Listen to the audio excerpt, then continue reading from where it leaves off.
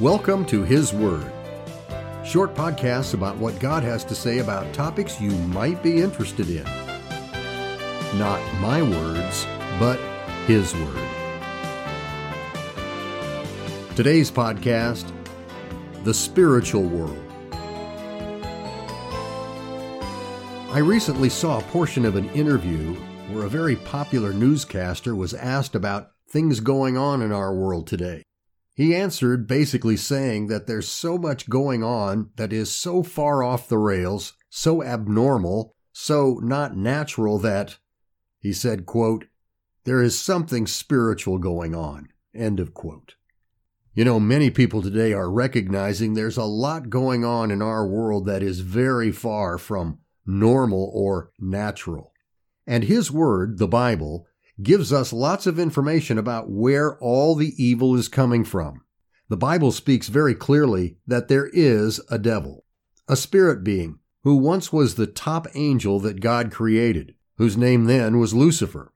But because he had free will, he rebelled against the one true God, and the rebellion involved 1/3 of God's created angels. That group makes up the spirit beings that are responsible for all the evil in the world. And it doesn't matter if people believe that or not.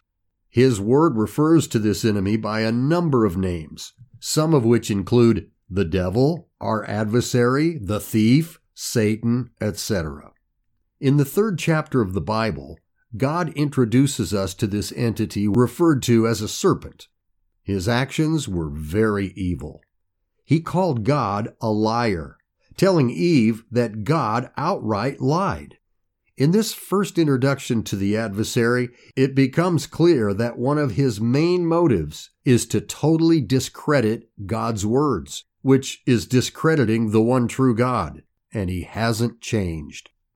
Jesus Christ spoke very bluntly about the devil, saying he's a liar and the father of lies and a murderer. Jesus said that he's a thief who comes to steal, kill, and destroy. He wasn't joking or speaking hyperbole. The spiritual world is very real. There are evil forces at work. So much so today that even people who don't have an understanding of the Bible recognize there is something supernatural going on. But, on the other hand, the one true God, a God of great love, grace, and mercy, has provided a way to be victorious over our adversary. God, through the completed work of His Son, Jesus Christ, offers every human being eternal life for believing in Jesus. His Word says that if one confesses or acknowledges the Lord Jesus, that is, He's Lord of all people, and believes in his heart that God raised Him from the dead, they shall be saved, meaning they'll have eternal life. The Bible says the devil is the author of death, but God is the author of life, and He makes eternal life available. And not only that, but for those who do get saved, born again, God gives to them His gift of Holy Spirit, enabling each and every born-again believer to live their lives with spiritual power. His Word says God has not given us the spirit of fear, but of power and of love and of a sound mind. You know, we don't need to be afraid of our enemy, the adversary. Rather, we need to be knowledgeable of what His Word teaches us.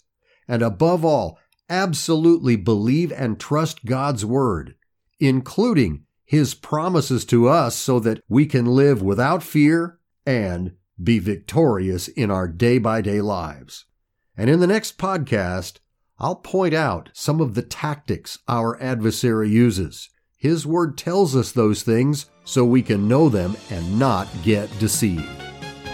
Thanks for listening. If you think this podcast might be helpful to someone, share it with them. And you can find full-length teachings, both audio and video, available free on my blog, confidenceandjoy.com. Until next time, enjoy reading His Word. God bless you.